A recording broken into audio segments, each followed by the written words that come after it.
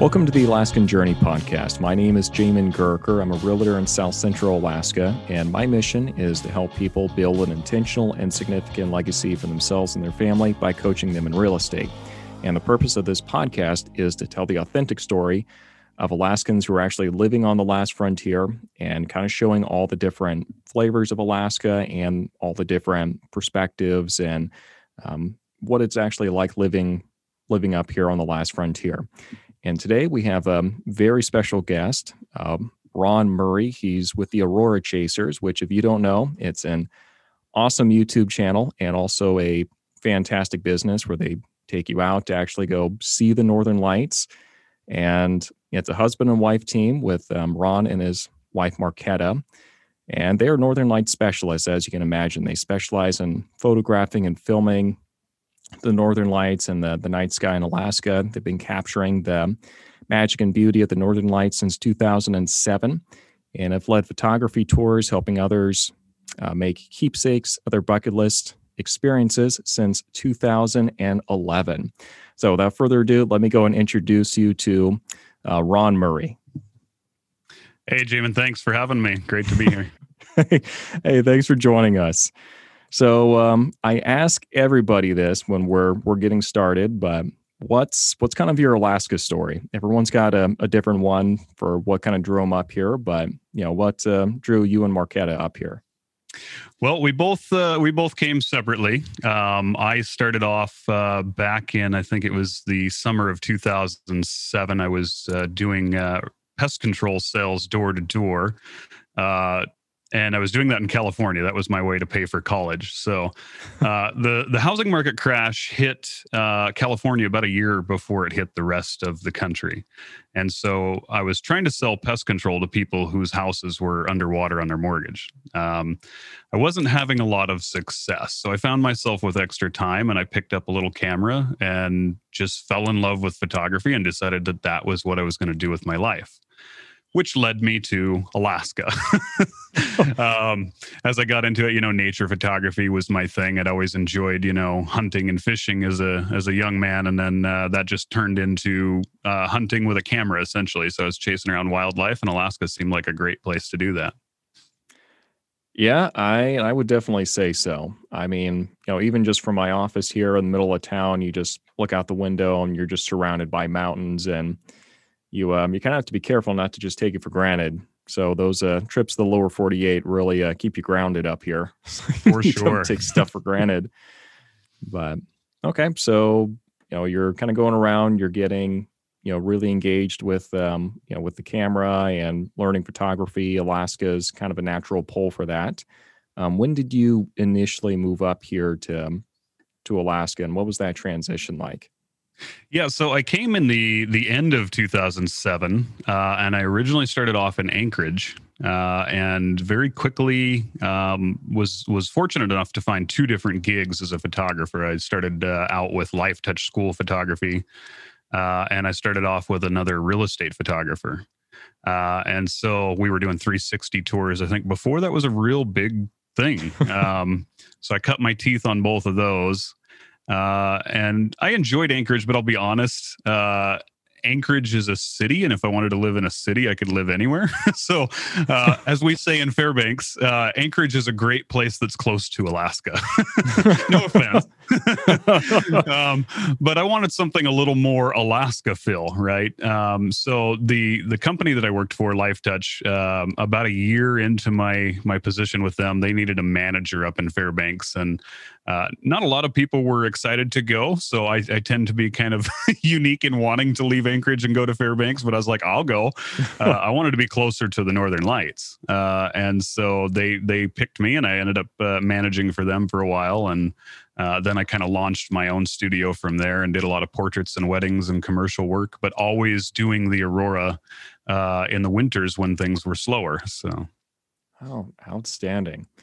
Outstanding. Okay, well, that actually answers my next question, because I was going to ask if the idea of starting the business or moving to Fairbanks kind of came first, but it kind of sounds like it was a combination really of the two. Yeah, I mean the Fairbanks thing came as a result of having the fortune of a job that needed somebody to go to Fairbanks, and I was happy to take that opportunity. The business itself came later, and honestly, the Aurora did play a decision in that, because when you're doing school portrait photography, you're up at 5 a.m. and setting up in a school at 6:30, which it was not conducive to the Aurora season, and the school year is during the Aurora season. So Right. Those two things were conflicting often, along with my own personal interests and wanting to have my own control over creativity and things like that. I decided to launch the portrait and wedding business, and did that for a long time. And that was better because that was mostly summer gig, and then I could shoot Aurora in the winter. Man, that's actually getting the best of both worlds that way. Yeah.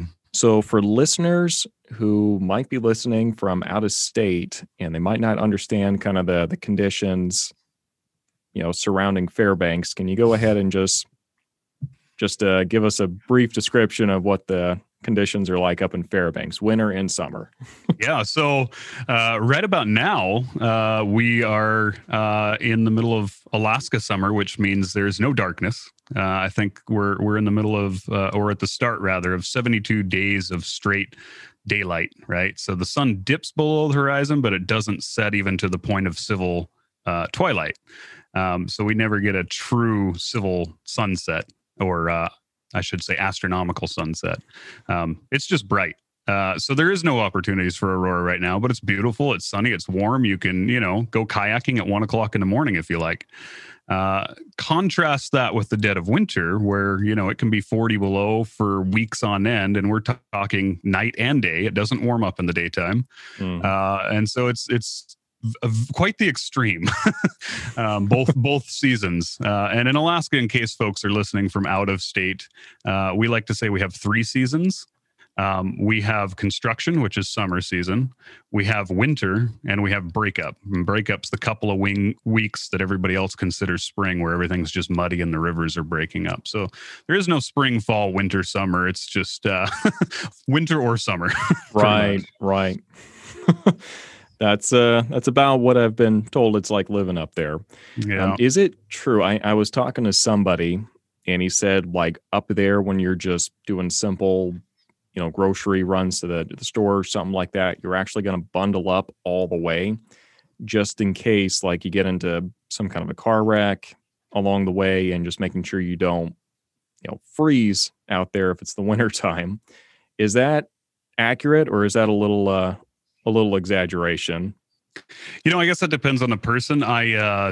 I tend to wear a lighter layer, but keep a parka with me. So the same gear that I would take to stand out for hours under the northern lights, I'm going to take that with me in the vehicle, at least, so that if something happens, you're covered. And at 40 below, I mean, things do happen, right? So Right. I mean, if your car breaks down, I mean, things can go south quick, I imagine. Yep. Oh, good deal. So just with the conditions kind of being what they are there, what is it, do you think, really that appeals to you about Fairbanks then? Because most people would see that, they're like, good thing to experience, but you actually are living there. So what's the secret? Yeah. So, I think for me, the appeal is that because it is such a extreme environment, not a lot of people do want to be there. It takes a special kind of person to want to be there.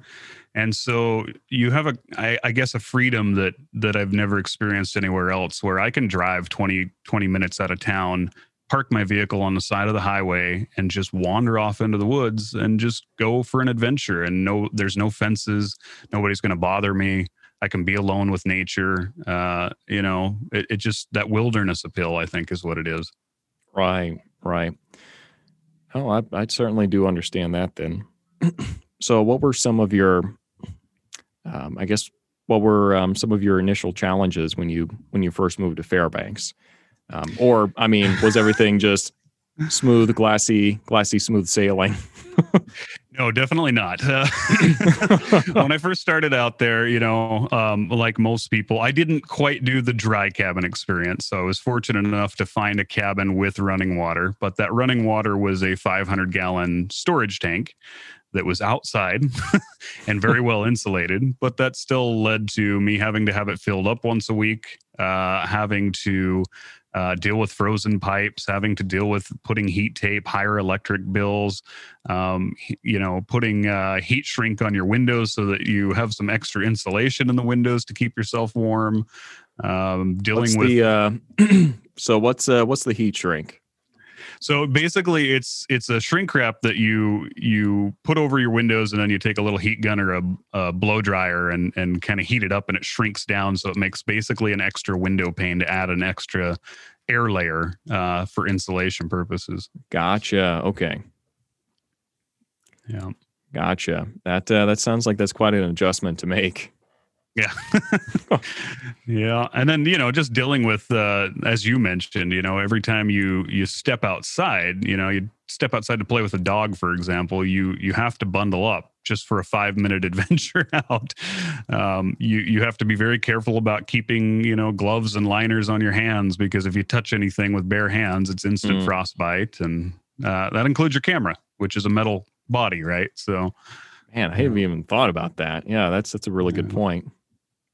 So, I mean, I guess we can talk about gear later, but I mean, do you have like a special glove where you can kind of use it for that? Or, well, I guess you don't need like your thumbprint like on an iPhone or something like that. Yeah. Yeah. And there, now with the modern technology, touch screens are becoming more prevalent. And so that is sometimes a consideration when you're looking at glove liners. I'll be honest, I have yet to find a pair of glove liners that at 40 below, the touch sensitivity parts work really well.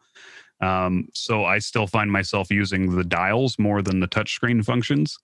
But yeah, typically what I do is just a set of liners and then a pair of down-filled mittens over top of that. So you can keep your hands in the mittens unless you're actually making an adjustment or hitting the shutter, and then pull them out to do that with the thin liners so that at least you have a protective barrier.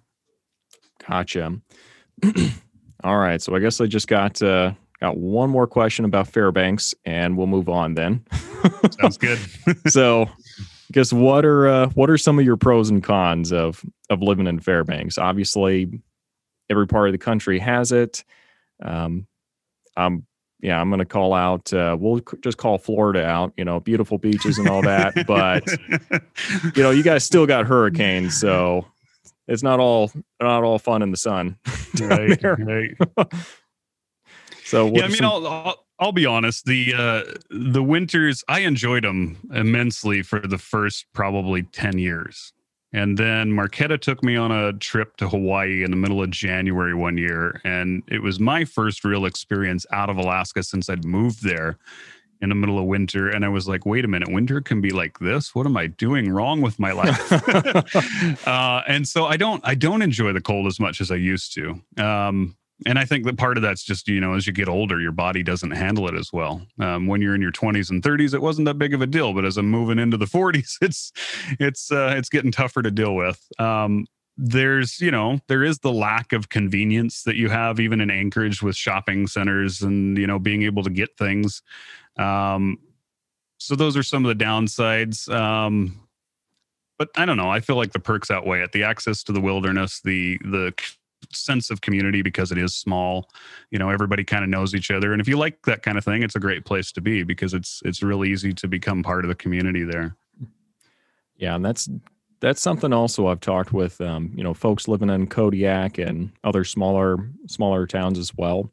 And that's really kind of the feedback you've gotten from them also. That just the sense of community is something you're just not going to find if you're in a huge metropolitan area where, somewhere like, Dallas, New York, places like that, you're really just not going to know what that's like. Or some people, they might not even know that having a sense of community is an option.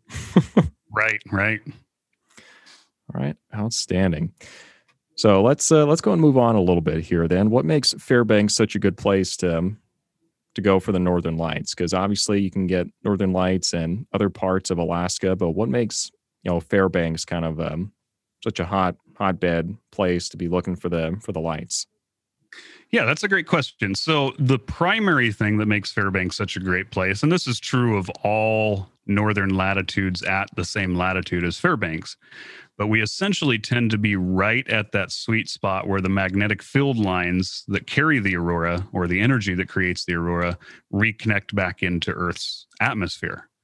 And so essentially from, say, you're talking Coldfoot to Fairbanks area, maybe a little bit further south, you're right under that oval where you can see the aurora, if it's clear and dark, over 200 nights a year. Oh, wow. So it's just simplicity. Honestly, you're in the best possible position where the aurora is actually happening. To see them down where you guys are in Anchorage, for example, it takes a stronger aurora activity level. You guys have got to have at least KP3 or higher to be able to see them on the horizon, and then KP5, which is what we start to consider storm level auroras, to see them overhead the way we do quite often. So global position. But that's true of like Yellowknife, Iceland, Sweden, Finland, Norway, places like that as well. Right. I will note that Fairbanks is also statistically one of the clearer sky locations within that area, because we're, a lot of the other places over in Europe are coastal, and so they tend to have more temperamental weather. Where traditionally we tend to have more clear skies. It hasn't been that way for the last couple of years, but normally it's pretty much you come for a week, you're almost guaranteed, not guaranteed, but almost guaranteed you're going to see Northern Lights. Gotcha. I mean, is there also a smaller population, so you have less city lights in Fairbanks also? Yes, that is true. However, that's an issue that several of us are advocating right now, because Fairbanks in the last, I think they changed out their lighting in the last 5 years to an LED light system, but they weren't conscious of the light pollution that it was putting off. And so we find ourselves in locations that we used to go all the time with plenty dark skies, having lots of light pollution issues. I mean, we can get 80 miles away and still have some light pollution issues sometimes, depending on how the cloud is. So it used to be great for that, and it definitely would still be better than, say, Anchorage, right? A much more populous area, but it's not as fantastic or as little of an issue as you might suspect. Man, that's insane. I would not have thought streetlights would be able to impact anything within like a couple miles, let alone like 80 miles away, possibly. Yeah. Sadly, it made a huge difference. Man. Okay. Well, that's definitely good to know. But I mean, yeah, like you said, at least on the bright side, you guys are definitely getting them more often. I think I saw the lights 2, maybe 3 times the entire last winter. So they're not particularly common down here in Anchorage and the Eagle River area. You get them. It's you're probably just not going to be getting the postcard show that they get up in Fairbanks, though. Right. And I should clarify that when I'm talking about the light pollution issues and stuff like that, I'm speaking through the lens of a photographer, right? If an average person is coming up there simply to view the Northern Lights, you get 10 minutes out of town and you're going to be fine. But as a photographer, we're trying to capture a low light image. And so every little bit of light pollution is dramatically impactful on your final image. Right. It's that professional level of attention to the small detail. Right. Yeah. Yeah. It's going to be that difference where normal person might not know what it is. They know that there's a difference. They just don't know what it is. They compare the two images side by side. Right. Yeah. Got it. All right. So I guess kind of describe to me, what was it like when you guys were getting the business started then? Was it kind of a hard pitch to people initially? Like what, walk me through that journey a little bit. Yeah, so that was quite the journey. And let me backtrack just a bit, because I realized I skipped over how Marketta ended up in Alaska. So she was in Iceland for 10 years, the latter 6 of which she ran the TGI Fridays over there. in Reykjavik. And then she came over to Alaska to visit and photograph our Northern Lights. And we met, and I managed to convince her to stick around. So, but anyway, we, sorry. Anyway, her and I joined forces, and she joined me for the wedding and portrait business for a while. And then I think it was 2013. We were doing fairly well with that business. But I had started working over the winter for another tour operator. And then I had started getting phone calls and emails from people asking me if I would take them out to photograph the Northern Lights. And they're like, hey, we'll pay you to give us the experience of just going with you and doing what you guys do. And so I was like, maybe there's something to this. And so I convinced her reluctantly at first to basically hand all of our existing clientele off to some other friends who were in the industry and buy a tour van and start a tour company and take our shot. And it was a gamble, but luckily it paid off. We struggled a little bit at first, but it honestly went a lot quicker than I expected it to. At the time, there wasn't that niche for photographers who wanted to go out and learn to take Northern Lights photos. There was lots of tours to take you out and see them, but nobody was really catering to like a diehard photographer that needed a little help. Maybe they shoot, wildlife or portraits or something like that, but they don't know night photography. So that's kind of where we ended up specializing. And the TripAdvisor reviews, and then we got a little bit of media coverage. CBS Sunday Morning did a bit on us, and then it just took off from there. So, man, that's awesome. Yeah, that's awesome. So it sounds like it almost just kind of something real, kind of a natural, organic outgrowth of what you guys were already doing. Absolutely. Yep. Man, that's great. All right. So, it's obviously can be a little bit of a challenge first getting started, though. Can you remember like any of your first tours or when you initially took people out? Okay. I can remember the very first tour went great because we only had 2 clients, right? For a van that could hold 8 people. So that was it was great because we got to really just customize to what they specifically needed. And so I remember that experience. And I remember, now that we're more busy and it's harder to have that personal attention to detail, I look back on that fondly. In fact, this year with COVID in our last season, things were a bit slower again. And we had that luxury of being able to have more time with our clients and be more personal. And I really enjoyed kind of stepping back to that. And honestly, I'm kind of looking at ways to do that more going forward. But it was a struggle. I mean, our first fall season, I think our first couple of falls, we really kind of took people out to kind of basically refresh ourselves and keep ourselves in the game and keep ourselves sharp. And then spring would be kind of the busy season. So it was slow, and we still were doing other gigs to kind of keep things rolling along. And we had to borrow money from a friend to get the down payment for the van. Right. And, it was like all businesses, right? You're pulling yourself up by your bootstraps, and it's a struggle. And it took a while before it was, lucrative, but it finally did get there. Yeah, that sounds like the journey for many entrepreneurs. Yep. It's like I tell people the highs are a lot higher and the lows are a lot lower than you're going to find with other occupations. But long term, it's definitely worth it. That's true. That's true. You got to be able to weather the storm as a business owner rather than an employee, don't you? Yeah, exactly. It's a little harder to check out sometimes. Yes. Yes. All right. Outstanding. So what, I guess for you, what's the, what is the thing that you really like about kind of the business and what it is you guys are able to contribute? What's, I know for a teacher, for them, just that moment where you see, the child really, the student really understand what you're talking about. That to them is the big rewarding moment. For you, what's kind of the thing that makes you, really passionate about what you're doing?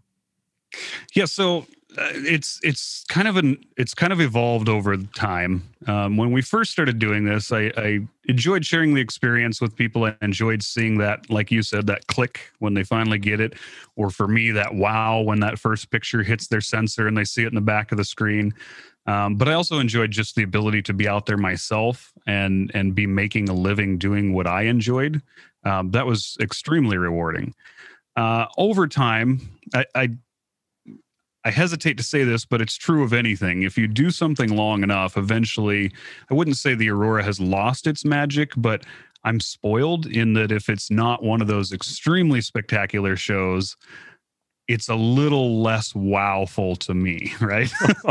So what I've found myself enjoying the last few years, honestly, is sharing that experience and helping people make their dreams come true. And I've focused more on, rather than what I'm getting on my camera, what the clients are getting out of the experience. And so I enjoy just, I guess, making that magic and those memories for them. And like it, because this is a bucket list thing for people, right? This is most people, this is a once in a lifetime experience.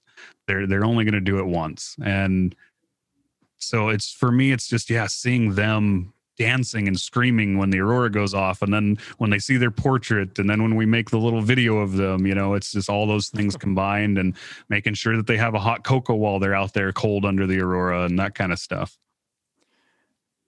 Yeah, man, that sounds great. I mean, that really does sound like kind of the transition that like most athletes will go through when they're becoming a coach. I mean, initially it's all about, competing and, taking what was it, kicking butt and taking names and all that stuff. Yeah. And eventually they get into coaching. It's more about letting other people do that and kind of letting others kind of experience the same thing that they've seen. So, yep. Outstanding. So you were kind of talking about some real spectacular shows. What have been some of your most memorable encounters out there? The one that there's a few, but the one that really sticks out in my mind would be March 17th, 2013.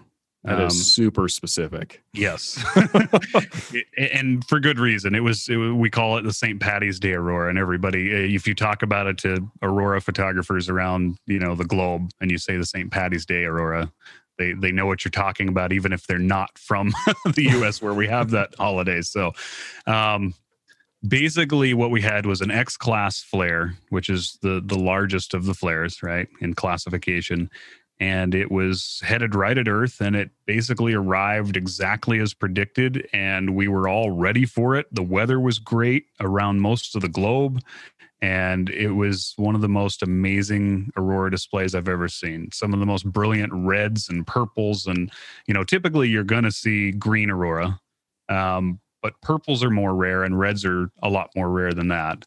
And then so much Aurora that the colors started to blend together like watercolors. And so you were seeing kind of some oranges and yellows and just amazing photos. And it just went on and on and on for hours and hours and hours like that, just dancing over our heads. And it was incredible. So that night in particular sticks out in my mind. I would be in trouble if I didn't say October 25th, 2012, which is when we got married under the Aurora, though it was a subtle Aurora. That's when we decided to get married beneath the Auroras. So that was kind of neat. And then probably for me, I think it was September 11th. Well, the night of September 10th into the morning of September 11th, 2015. Where I was finally set up for the first time with gear that could film the Aurora in real time, and had one of those displays again that just went on for hours and hours and was perfect for filming. Fast moving, vibrant, incredible Auroras. I watched people drop to their knees and cry that night. And it was like, it didn't matter where you pointed a camera, you were getting great shots. So those really stand out in my mind. Man, those sound pretty spectacular. It was awesome. All right. Outstanding. Yeah. And the one drawback of interviewing somebody about the Northern Lights on a podcast is we can't visually show what it is that we're talking about. So we'll have to have to see if we can get some images to maybe put up on the channel and on the podcast here, maybe. Okay, so I guess what are some of the challenges really that you face that some people might not, think of initially? Yeah. So the biggest thing is just, in fact, what I tell clients is make sure that you have the proper gear to keep yourself warm. Because if you're not staying warm, it doesn't matter what camera gear you bring, you're not going to be outside using it. And I've seen that happen where somebody brings the best photography gear money can buy, and then they didn't bring winter clothing, and they're sitting in the van staying warm, right? So that's one of the challenges. Battery life is always an issue in the cold. Things break, things don't work, tripods become brittle. You're hiking around in deep snow in the dark. It's for most people, you can take a very competent photographer and put them in a dark, cold environment in the middle of the night, and suddenly like everything's different and new and they don't know what they're doing, right? And so you have to kind of get over that. And so that's kind of where we come in and kind of basically hold people's hands through that process until they get comfortable dealing with that environment. But yeah, and for us as a tour operator, the biggest challenge for me at this point in my life is the hours. Again, when I was younger, the cold and the late nights were not a problem. And I find that as I get older, every year my body fights that schedule a little bit more and more. And it takes me longer to recover at the end of the season than it used to. Yeah, because pretty much you've got a bartender's schedule at this point. Yep. In fact, we're usually coming home as the bars have just closed. So. Oh, that does sound like it'd be a little challenging. Yeah.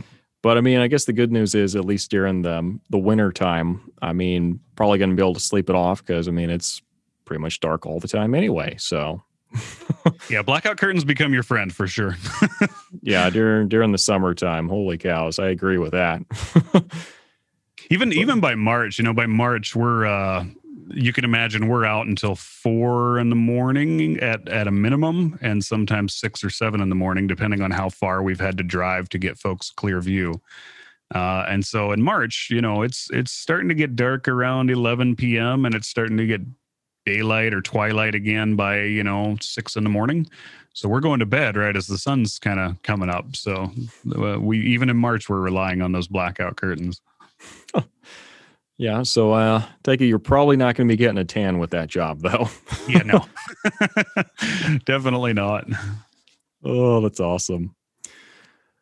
All right. Well, I guess for people who want to learn more about what it is that you guys do and how you can help them kind of take their photography to the next level, or maybe they're just trying to figure out how to experience kind of their first Northern Lights, where is going to be a good place for them to connect with y'all? Yeah, so the best place, everything goes through theaurorachasers.com. So www.theaurorachasers.com.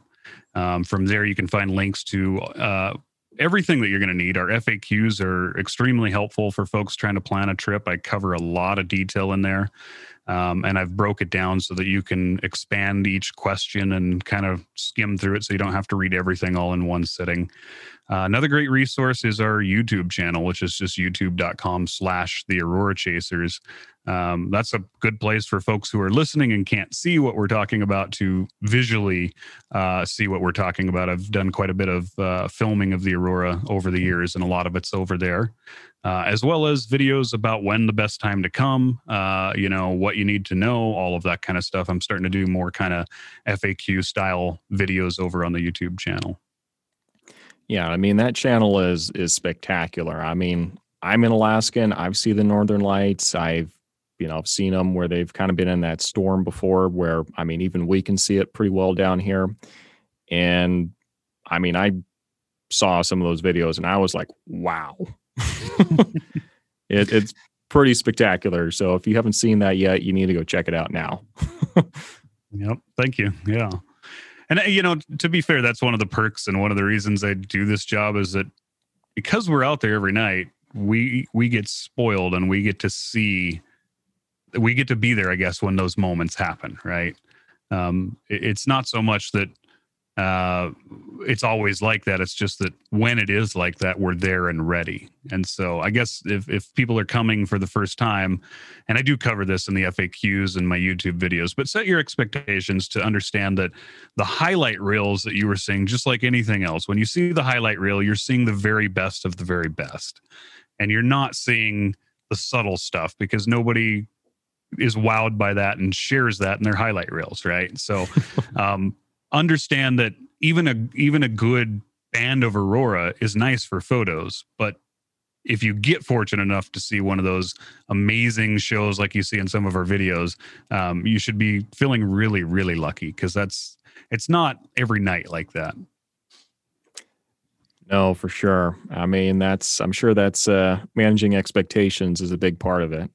Yes. Outstanding. Well, Ron, I really do appreciate it, sir. This has been great. We'll go ahead and make sure we include a link to y'all's website and YouTube channel and our show notes down below.